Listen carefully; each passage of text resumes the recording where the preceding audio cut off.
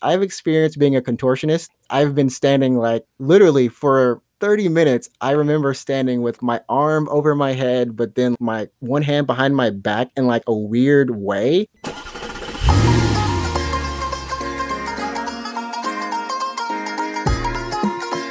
Welcome back to Drive With Us, a podcast where we bring on a new guest every episode to talk about the crazy things they experience on the road, who they are as drivers, and how they became the driver they are today. I'm Bhavneet. And I'm Taranjeet. And today's driver is Adrian, the host of the Unknown Games podcast. And he is a 31-year-old African American who dreams of making comics in Japan, where he has lived for 9 years. So we talk about the differences of driving in America versus driving in Japan and his craziest story he shared with us of accidentally backing down the hill without turning the car on.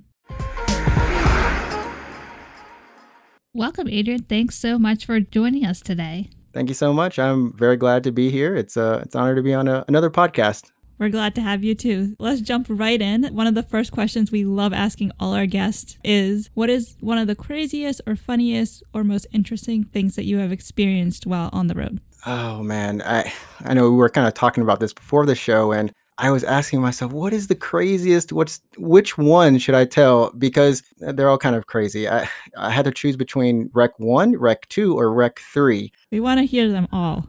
All of them? Really? All of Yes. them? Okay, well, Rec 1, Rec 1 is probably the craziest one, where I honestly, it was right after I had gotten my driver's license in high school, and my mom told me, I was driving home from band practice, and she always would tell me, come straight home. Do not go anywhere else. If you do, I will know. And I'm like, Mom, how would you know if I go anywhere else if I'm home before you get home, right? There was a girl I liked in band, and I drove her back to her place, and she happened to live on this mountain. Huntsville, Alabama we've got mountains and hills, big ones. And this one, like literally, if you coast down her driveway, you're going to hit at least 25 to 30 miles an hour, maybe 40. Wow. It's horrible. And I had the smart idea of going up there, and on both sides of the driveway, there's no railing, there's no fencing. It's just kind of a drop off into, I guess, like a forest. It's weird. There was nothing there to protect you from if you went off the side. So they're used to backing down this driveway or doing a 3-point turn down it. And here I am. I was like nervous because I'm like, wait, how do I get down from this hill? I pulled in, but how do I? So I turned the car on, or so I thought, or my truck at the time. And I'm slowly kind of like coasting down. And I'm like, wait, the brakes are on. Like what's happening? I'm turning the steering wheel because I'm thinking that I can kind of go straight down the hill. That wasn't smart. And the steering wheel, it turns out like essentially I didn't fully start the car. So the steering wheel is starting to lock up, and I'm starting to turn all the way towards that drop off. And I'm just like, what am I going to do? What am I going to do? I forgot to mention, I also had another friend in the car. So he was like, pump the brakes. And I'm like, I'm pumping them. and he was just like, do something. I'm like, when the steering wheel actually locked into place, I was like, oh God, we're going to die.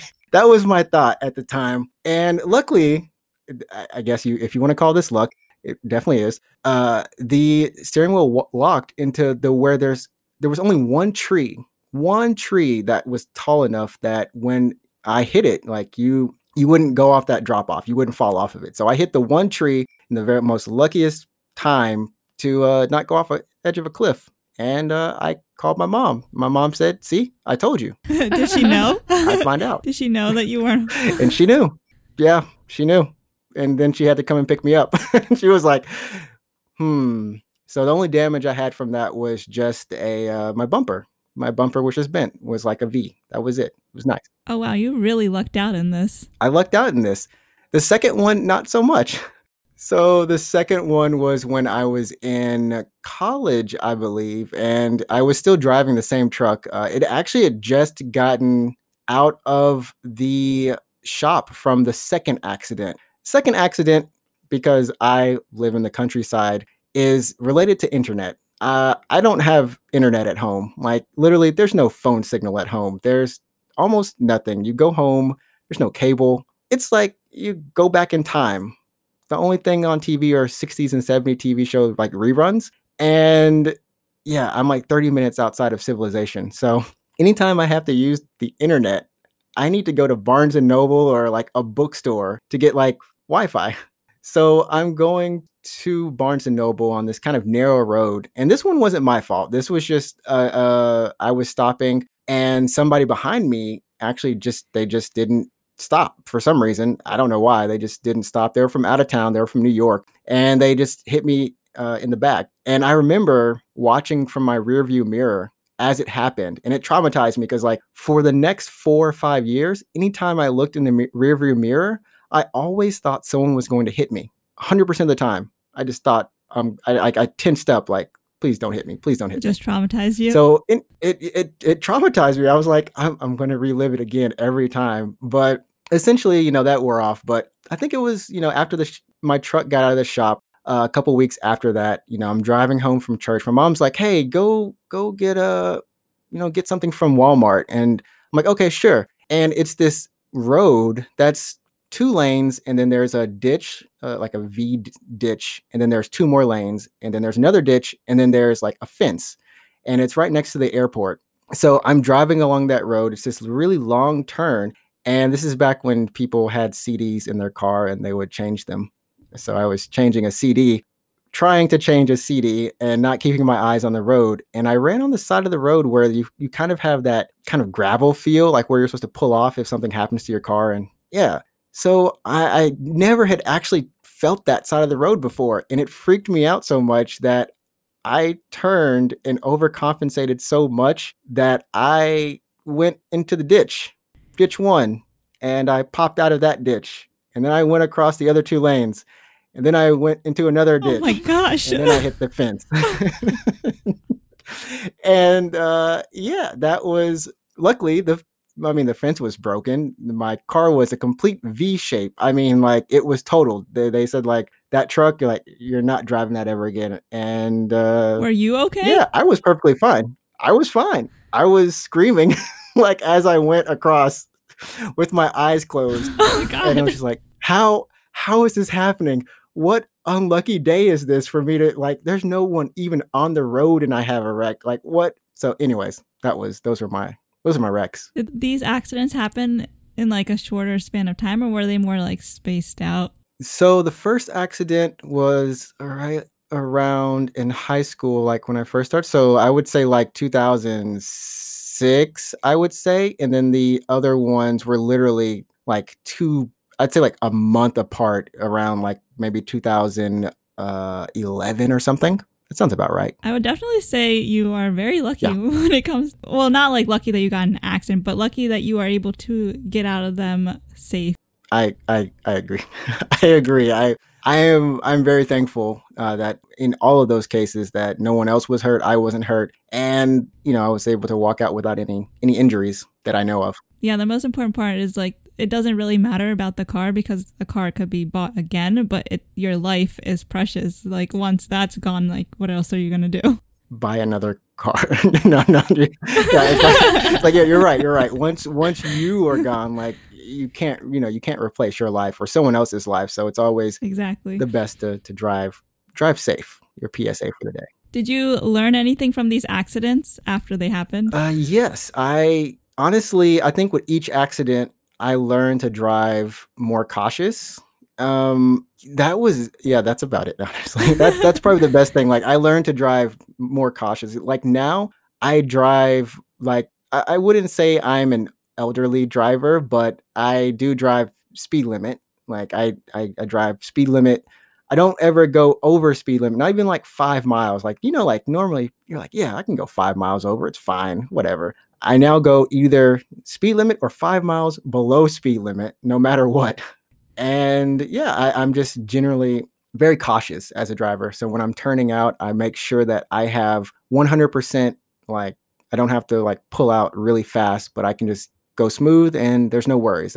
It might take longer. And sometimes I worry about the other cars behind me, like getting upset or even someone in my passenger side. But at the overall end of the day, I'm more cautious and a safer driver. Maybe you needed these moments to happen to help prepare you and become a better driver for the future. Maybe it was meant to be to teach you something.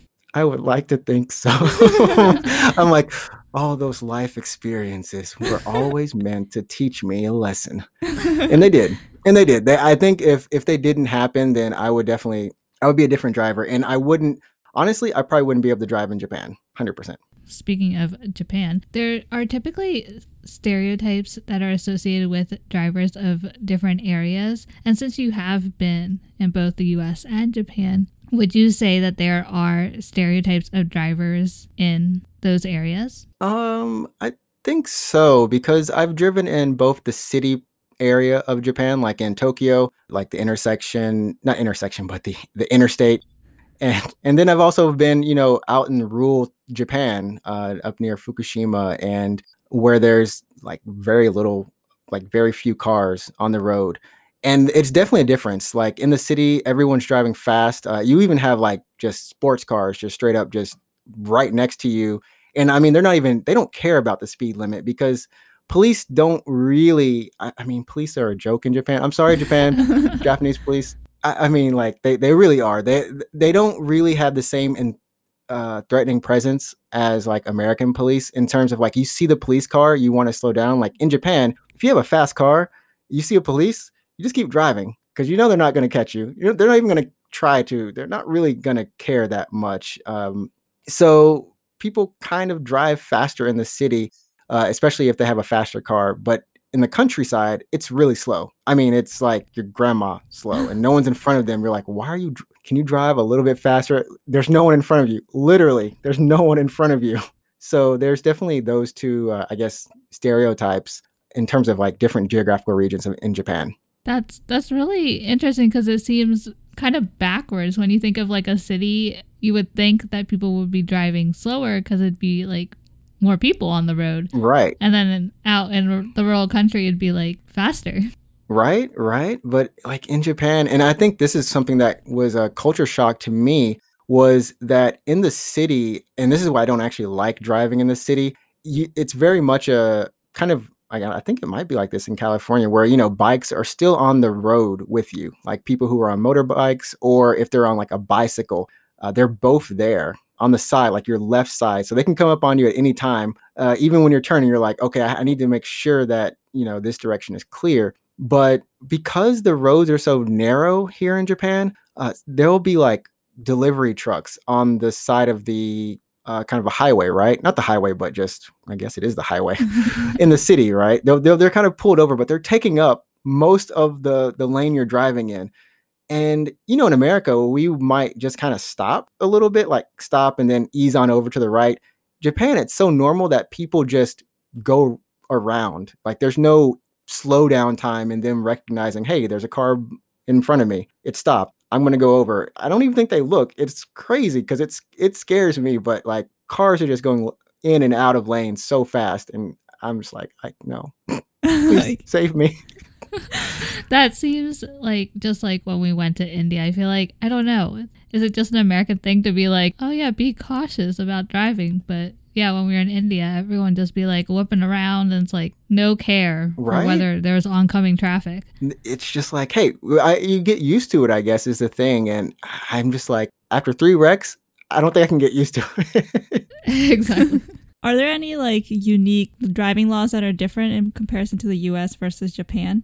Unique driving laws, and this is actually probably one of my weaker areas in Japanese driving in Japan. And you'll probably, once you listen to some more stories or ask me some more questions, you'll find out. But in terms of laws, I think the biggest difference and that I had to get used to was, of course, driving on the opposite side of the road. That's one thing. But there's also, no turning on red. I'm not sure, like no turning right on red, if that's something that's across the U.S. that you can do. I think some states say no, and then other states say it's okay. Okay.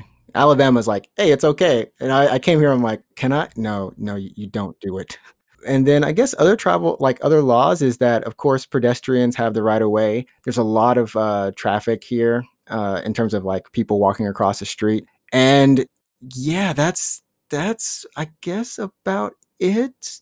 Bicycles, don't turn into one-way streets. There's so many one-way streets. And yeah, I think that's the craziest traffic law. That's not really that crazy. How hard was it for you to like get used to switching from driving on the right to driving on the left? It was difficult. It was actually very difficult because I first came here for teaching English, and I was in that job for 3 years, and I didn't drive at all.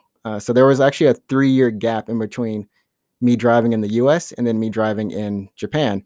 And for my next job, they're like, hey, we need you to go work out in the countryside. You need a driver's license. I'm like, this wasn't anywhere on the job interview. So I'm like, okay, what do? I need to go get my driver's license. And driving in Japan is, in terms of getting your license, it's very much different than the US. You still have driver school. And luckily for me, like they're like, okay, you have an international license. You've driven for X amount of years and you've shown proof of this. So we'll just let you take the paper test. And then you can take the actual driving test, because driving school here costs $300 to $400 Oh, that's how much for like a month. Oh, a month. Oh, Yeah, I was yeah, gonna a say, month, that's how a much month. we paid. But I'm like, wait, never mind.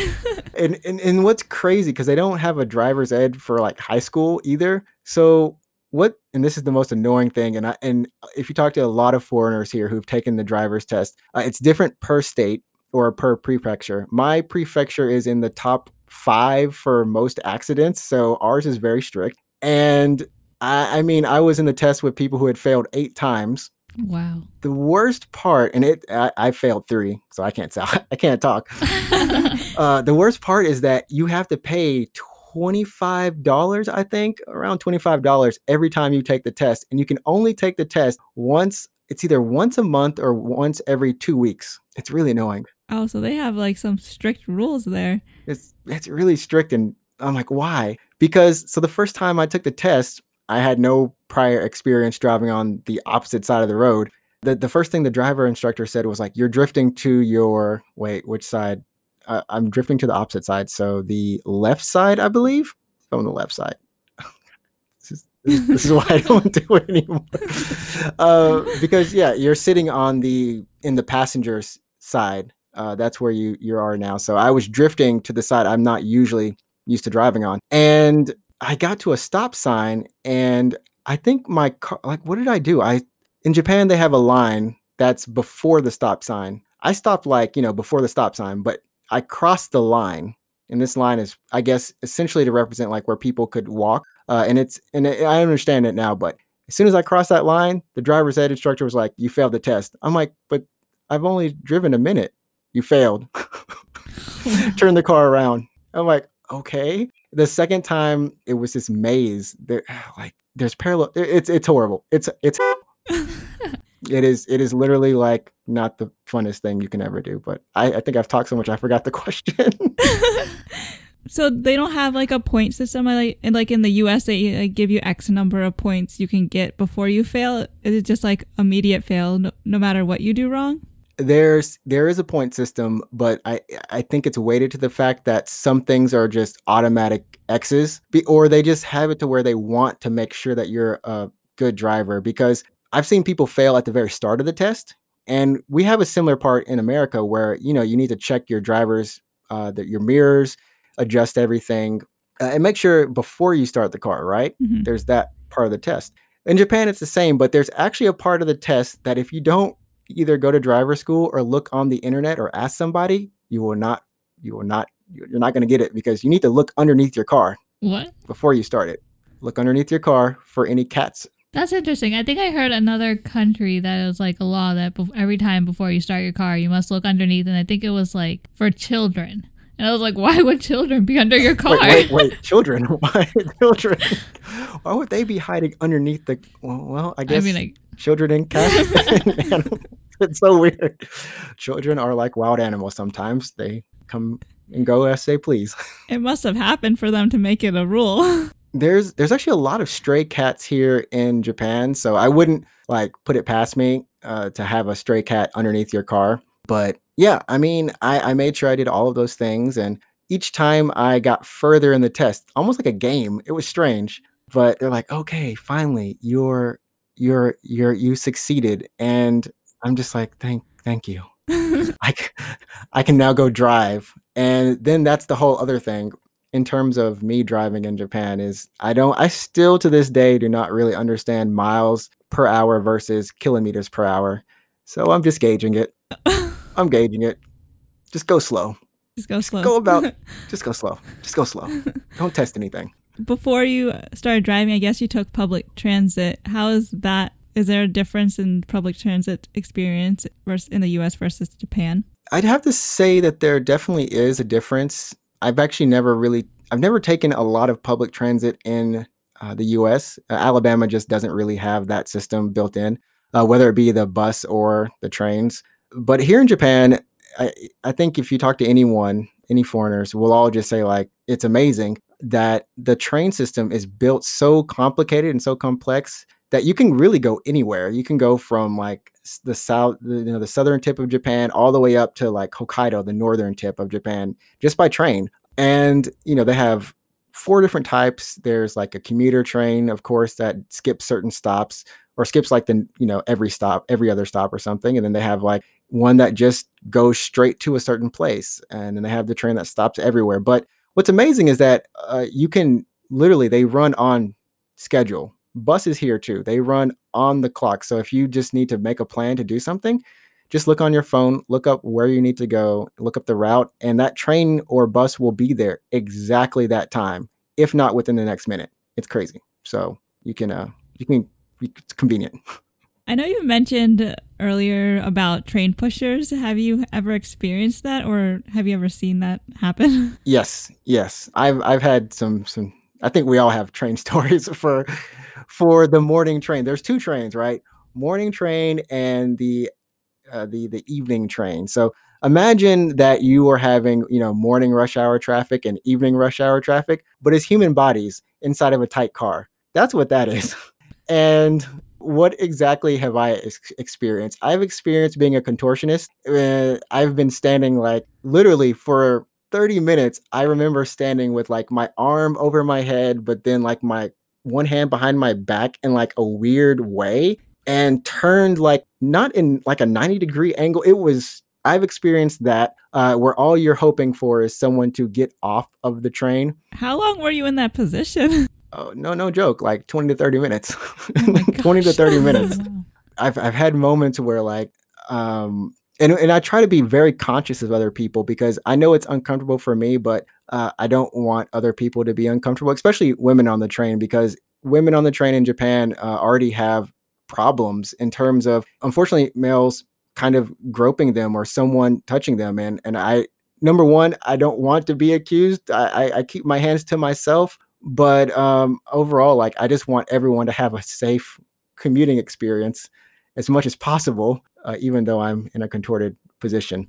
So I try to keep my hands in front of me as much as possible, or use as minimal space. I've seen a guy, and you'll see this often, even on like, I guess, documentaries or something on Japan and train systems.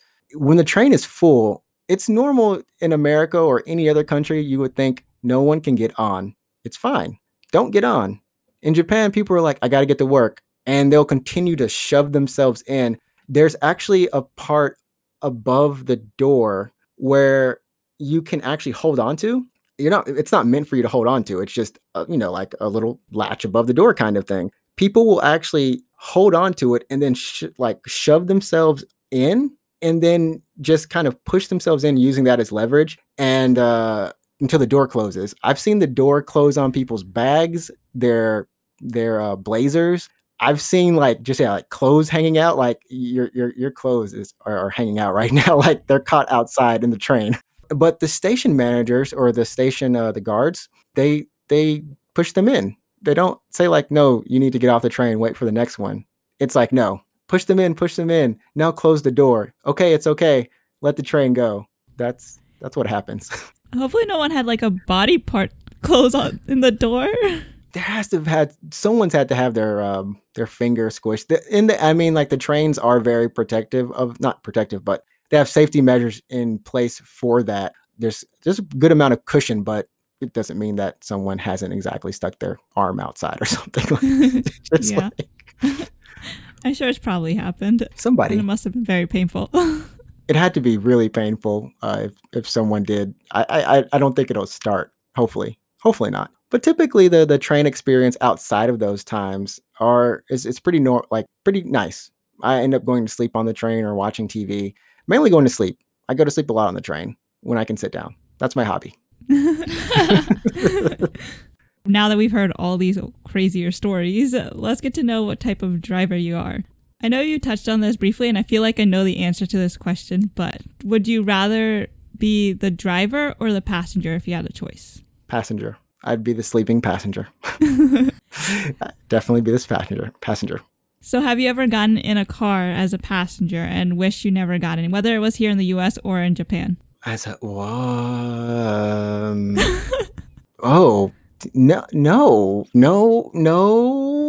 I don't believe I have. Only to the fact that like at any given time as a passenger, I've always gone to sleep at a point in time. So it's just like my time to relax. But yeah, I don't think I've ever just not liked being in the passenger side. I've never been with any crazy driver, so. Well, that's good. I am the crazy driver, so. Okay. So you feel comfortable with others.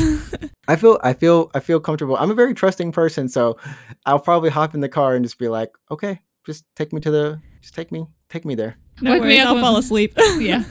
I'll fall asleep. That's literally like, and sometimes I get self-conscious of it. Here in Japan, I used to play baseball on a team, and we'd have to drive to the games. And anytime I get a ride, we're all in there, and it's fine. There's nothing wrong. I'm very trusting that they're going to get us to the field, and along the way, I'm just like, oh man, I don't want to fall asleep because they'll all think I'm like, I don't know, like a baby or something. So yeah. I mean, I feel like here it's like very normal. People are just like, all right, you drive, wake me up when I'm there. Just knock out. Just knock out. Yeah, that's my one, I guess, like fault as a driver is because I like sleeping. I'm unfortunate. I get really bad road hypnosis.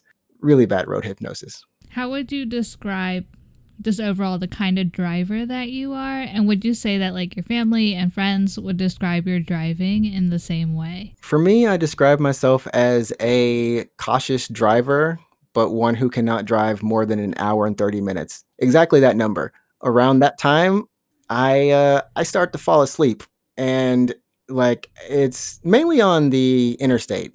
Like if it's like in the city, it's fine. Then I don't know. Then again, I don't know why you'd be driving an hour and a half in the city.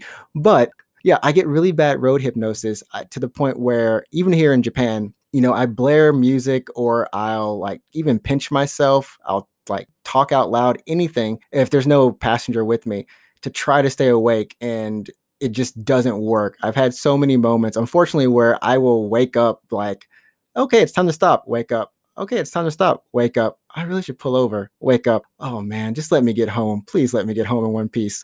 I just have really bad road hypnosis. In terms of like how people would say how I am as a driver, I think they'd say I'm actually fine because they never witnessed that horrible story I just told you. Yeah. But now that they heard it. Now, if they've heard it, well, please always ride with me and stay awake to keep me awake. You just need that accountability partner. It's like, yes, I need you in my car. Exactly. I need someone. Please help me. So road trips are a no-go for you. Yeah, it's a no-go. It's 100%. Don't even try. So have you ever been in a situation where you've had to honk, or like, would you say you're a person who honks at people? No, I've never honked except for on accident once. I've really never used it. I'm a very patient and calm driver. I actually get like really not agitated, but I get a little bit annoyed if someone behind me is like riding my bumper or something, or like they fly by me, or they make they just make you just do something that's like, why did you do that? But I never honk my horn. I've never honked it. Yeah, I'm the same way. Have you honked your horn? No, like I feel like there's been so many situations where I should have as a warning to the other person, but both of our reactions are to get out of the way and save ourselves as opposed to honking that horn. Understandable. But I can say I finally crossed it off my bucket list. Why it's on my bucket list, I don't know. Well, yeah, why is this on the bucket list? Another story. Why? Because there's been so many people that just like, I should have honked at you. Like, you deserved it. And then I'm like, I'm gonna do it one time. And then I did. And I was like, yeah. You deserved it. It felt like a relief, like a cathartic release of finally. Yeah. I did it. But They deserved it too. and I never did it again. So Oh, hopefully you won't have to, but chances are you may have to once again in your lifetime. One more time, maybe. One more. Look forward to it.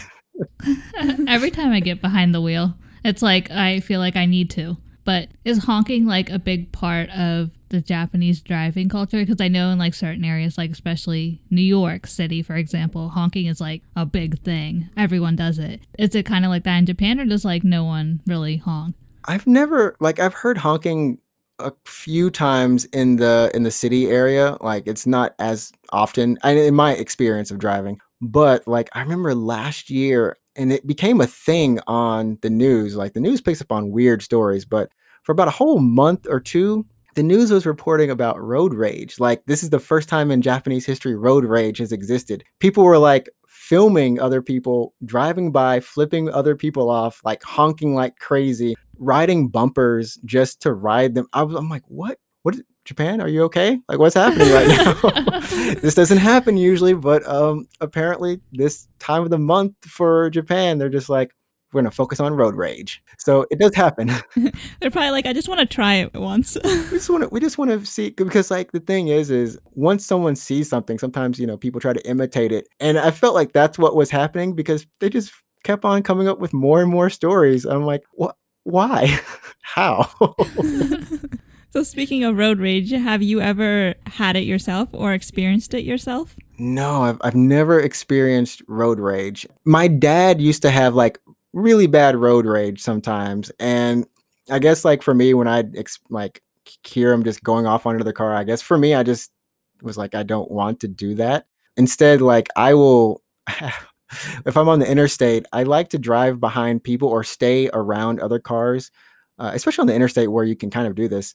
That are in my kind of judgment, like they're reliable. They're like road buddies. I literally call them, this is my road buddy for the trip.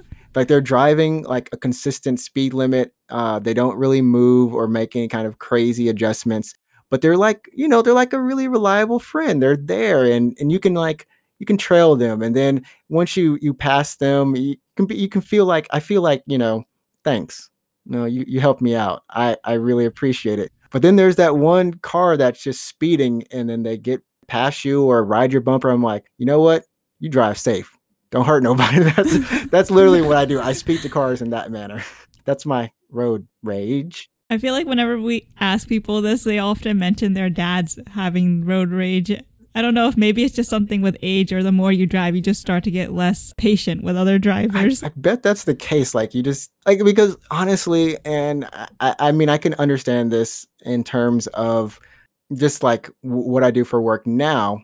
Sometimes you kind of wonder like, how do people like come up with like, how do they do the things that they do? Right. And I think that's more annoying than the fact that they actually did it, or maybe both. It's probably both. But yeah, maybe that goes through your mind and it's just like, how can you turn like this? How can you do that? And then that it just verbally comes out and then just gets you upset. So probably when you get older, it could be a thing. I'm going to check that. Yeah, we'll probably check in with you and see later down the line. 20 years from now, let's do it. Let's do another interview. Let's check this out and see what type of drivers did we become.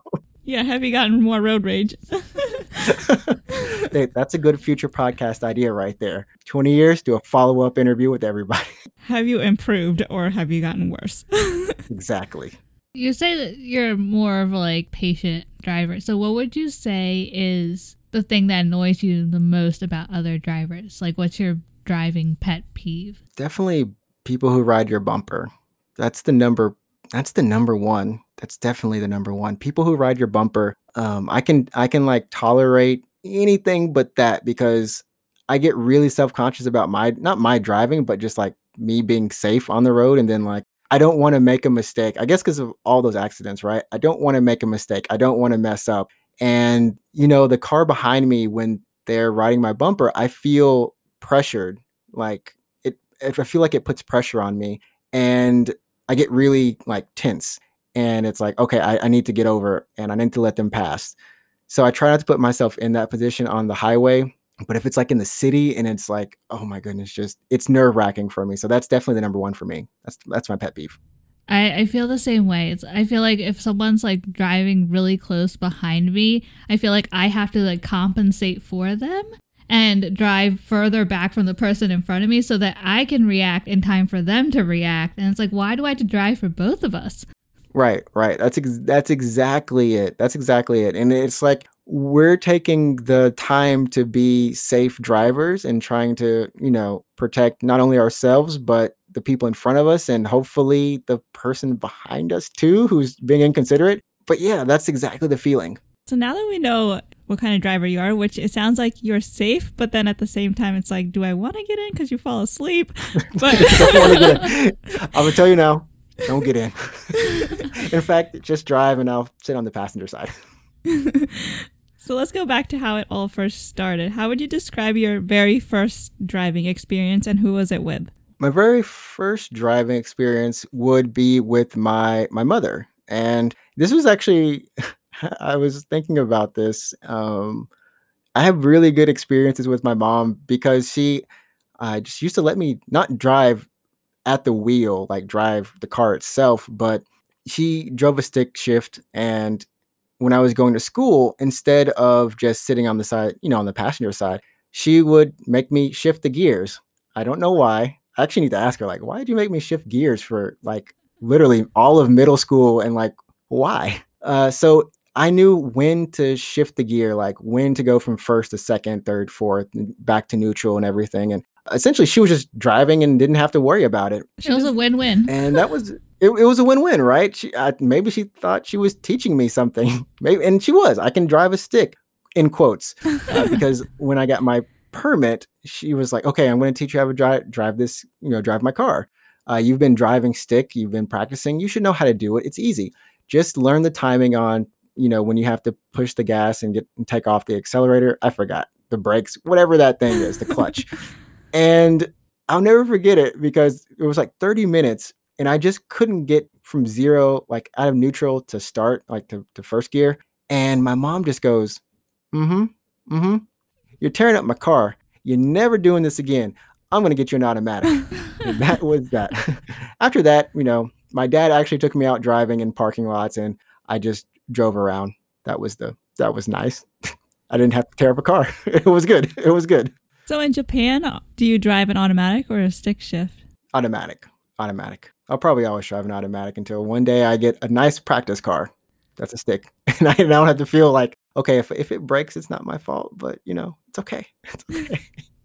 Yeah, I always get an automatic. That's really interesting that your first time driving experience was, with your mom and it was really good. I feel like a lot of the times we hear it's with their dad and they're like, it was not fun. I never want to drive with them again. just giving orders. Like, what were your first driving experiences, or who were they with? Our dad, and he is not the best teacher. He was very impatient. And when I was first driving, I was like, because he taught Taranjeet first, I saw how he taught her. I was like, nope, you're not getting in the car with me. It's just like, no, I have learned from experience. I have seen the predecessor, what you've done. Yeah. So she taught me. He taught her, she taught me. It's kind of maybe because like we were talking about earlier, the older you get, the more you have your certain ways or patterns, and things just agitate you like, oh, you're not doing it this way. You need to do it this way. This is the way that keeps you the safest. But you're like, but you can do it this way too. No, must be that way. Exactly.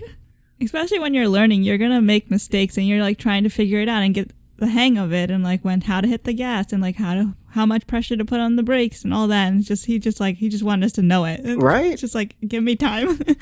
Yeah, that definitely happened to me, especially with the gas. I remember one time, and I just drove alongside, like country roads, so no one's on the way, but I just remember like pressing the gas and my dad was like, just press it lightly. Just press it lightly. And I thought I pressed it lightly, but I was like, oh, this is 30. Whoa, this is fun. And my dad's like, stop.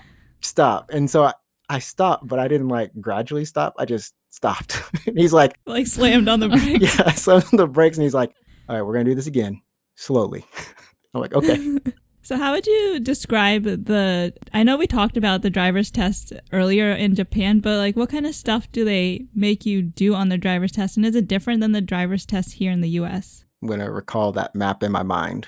Yeah, they definitely give you a map in the US too, I think, right? Of the course. We did not get a map. Yeah, we didn't get any. Oh. Lucky you. Well, we get a map because you need the map. The test goes exactly as that map goes. The first part, if I remember, of course, after doing all your checks, you do the turn. There's a turn, then there's a stop sign, then there's a point where you need to speed up to like 45 miles an hour and then take a turn, slow down, then take a turn. There's a point where there's that car, like I was saying, a big truck on the side of the road where you need to put your blinkers on and then, gradually get over, check the directions or your rear view mirrors and everything and get over. I will say, and I just remembered this, hardest thing about driving in Japan and in the States, going back and forth, the windshield wipers, they're on the opposite side.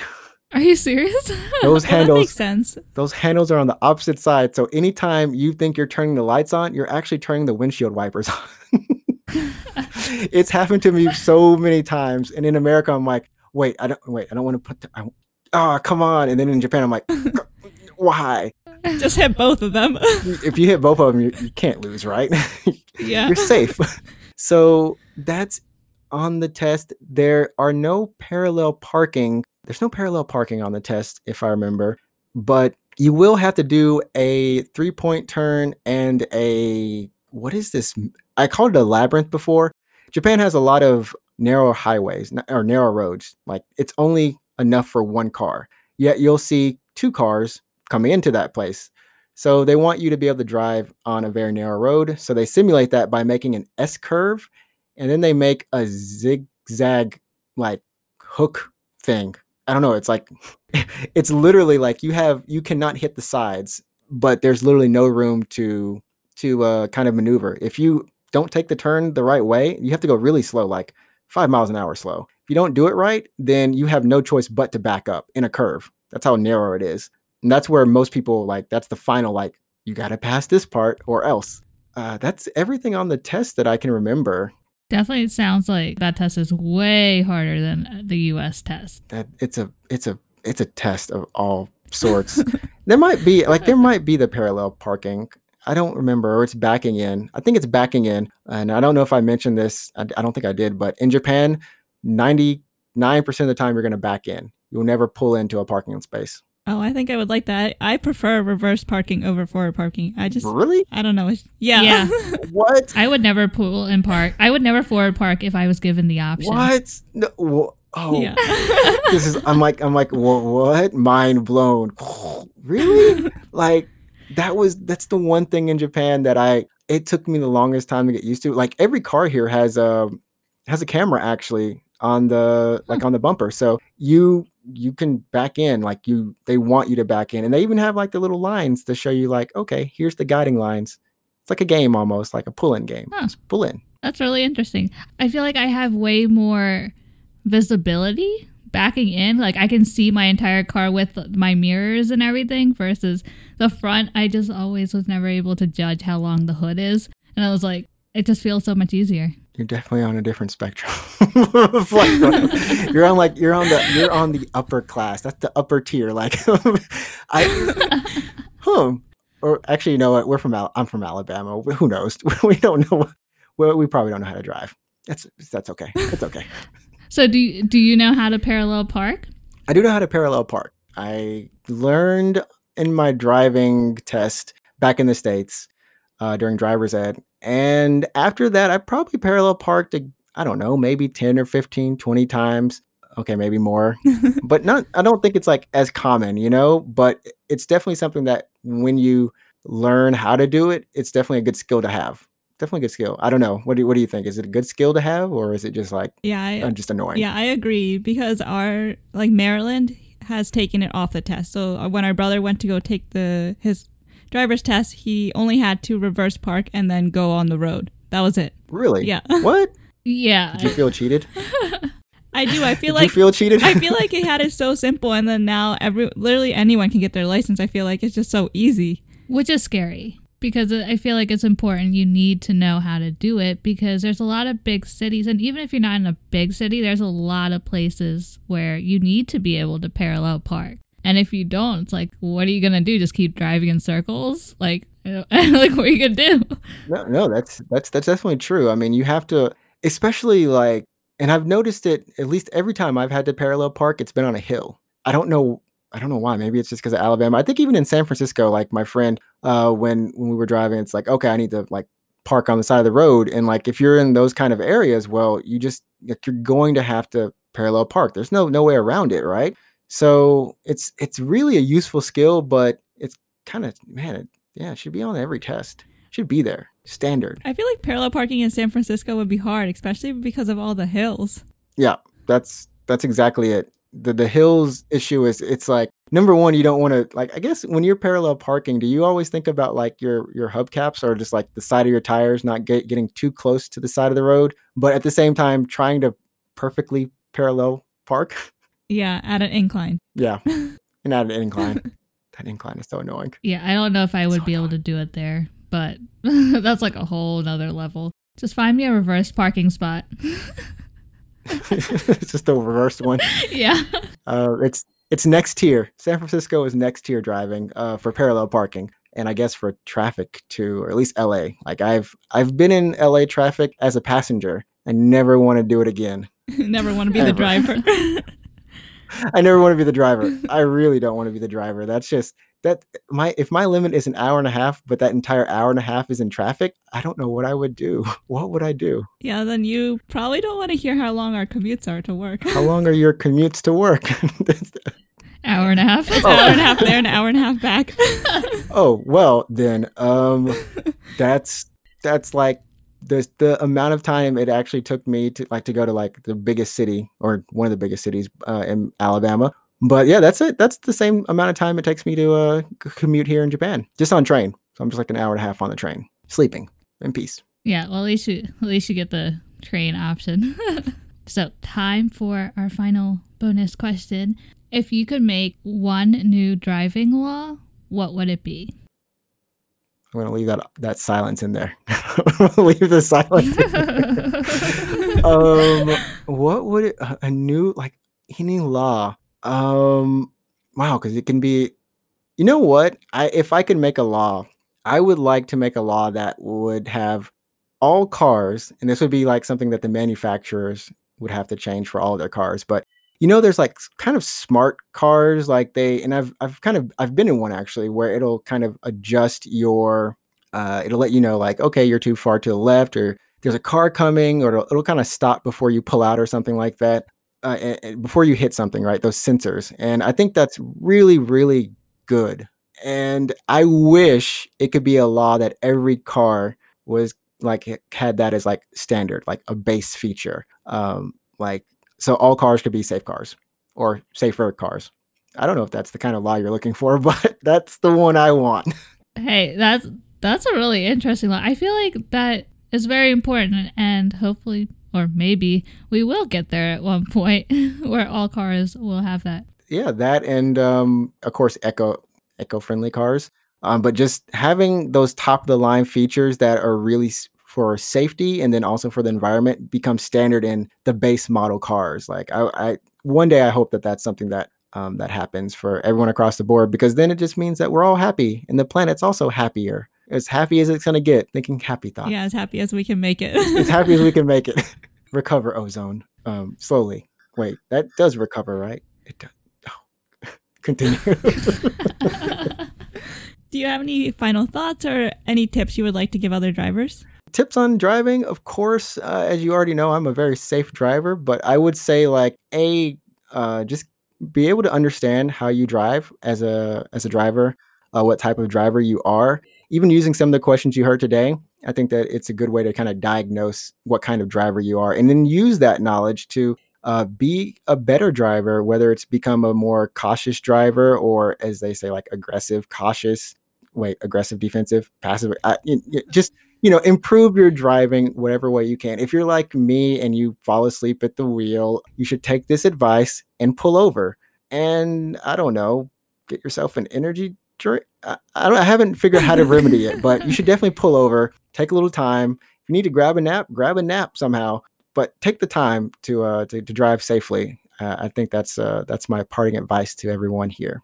Yeah, that's a good point, because I feel like a lot of accidents that do happen are due to sleep deprivation, and it's just, if you don't think you can drive, I think you should pull over. That just for your safety and other safeties.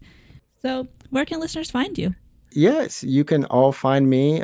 Thanks for listening. My name is Adrian, and my co-host Alex. We are part of the Unknown Games podcast. You can find us on anchor.fm/UGPcast. You can follow us on Twitter and also Instagram at UGP_cast. We have new episodes every Friday. We're a video game podcast. We talk about mainly any kind of video game, but also Japanese video games and our life in Japan.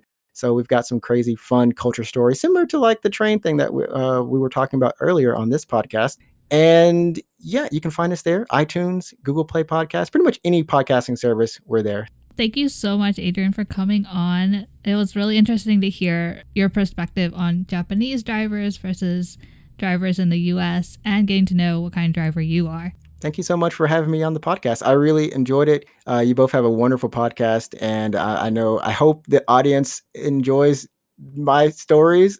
At least they learn not to fall asleep at the wheel. Safety first. This episode was a really interesting one, especially since we got to see how different driving in Japan is versus in America. I was already expecting some of the things I was expecting, especially since we've been to India, and I feel like a lot of Asian countries are similar in terms of driving in that way. But the one thing that like really surprised me was the fact that in the cities, people speed. But then in the country, out in the rural parts, people drive, in his words, grandma speed. Exactly, which is, I feel like, the opposite of what happens here, because in the country, it's more open roads, and like you have that space to just go fast. And the speeds are already faster in the country. And then the city is constant stop and go traffic. I guess it makes sense in like an Asian country because people don't follow the laws as much, and there's probably more weaving. Yeah, why? How can you possibly do that in the city versus like, why aren't you doing that in the country? Yeah, and he drives an automatic there, so that makes it easier for him. But a lot of other countries, the car that's readily available is a manual. Yeah. And his driver's test experience there, I was just like, wow, it's so difficult in comparison to what it is here. Because one, you have to look under the car for animals. Like that's part of the check that you have to do before you even start the test. Here, just make sure you buckle your seatbelt. Yeah, you buckled your seatbelt. Make sure your mirrors are good. Like pretend to like wiggle them for the instructor. Yeah. And then you go. His is like the test itself. There's this complicated S-shaped narrow lane road thing that you have to drive on. But it's like to simulate the actual roads of Japan, so it's like that's scary. Yeah, but they don't have parallel parking. I don't know which is harder. Do you think that S-shaped turn is harder, or would the parallel parking be harder? Yeah, I don't know. I haven't seen Japanese roads. But then there's also like, if you're like, I can't drive on the road and you want to take public transportation, how he mentioned that he has practically been a contortionist. Oh my gosh. I can see it because, again, Asian countries, I feel like, are similar in the fact that they just like pack everyone in. They're like, I don't care. Like, I'm getting in. I'm going like on this train, not waiting. So he has to stand in this awkward position for who knows how long he's in that position. You know, in this packed train, even if 10 people get off, I feel like he's still in that crammed position. Yeah, what would you do? Would you shove yourself in using that little leverage of a little handle that's not really for that purpose? But no, I feel like no, I wouldn't. No, I couldn't do it. I would be so scared. Wouldn't or couldn't? You're like, I wouldn't, couldn't. Yeah, I wouldn't and I couldn't. I wouldn't and I couldn't. You just bounce back out like, oh, make room. Oh, nope, okay. I'd be like, nah, I'll be here all day waiting for the space. I might as well just go buy a car and like... Exactly. Get in a taxi, right? But we hope you enjoyed Adrian's stories. And if you or anyone else you know has crazy driving stories and would love to be a guest on the show, fill out the interest form on our website at drivewithuspodcast.com. And stay tuned until the end for a sneak peek of next week's episode where we're joined by Evan Money. And he shares with us his experience of hitchhiking in a trash truck and his crazy directions he got while he was in Mexico. Thanks for driving with us. Love this episode of Drive With Us? Leave us a review on iTunes or Podchaser and connect with us on Instagram and Twitter at Drive With Us Podcast. And now, a sneak peek. You know, I was the president of the crappy car club, and I couldn't afford to have anyone fix them. And I was like, man, I got to get to work. So I stuck my thumb out trying to hitchhike. I had people honking their horns, screaming things. I had people telling me I was number one, but with the other finger. And everybody's like, Evan, what are you doing?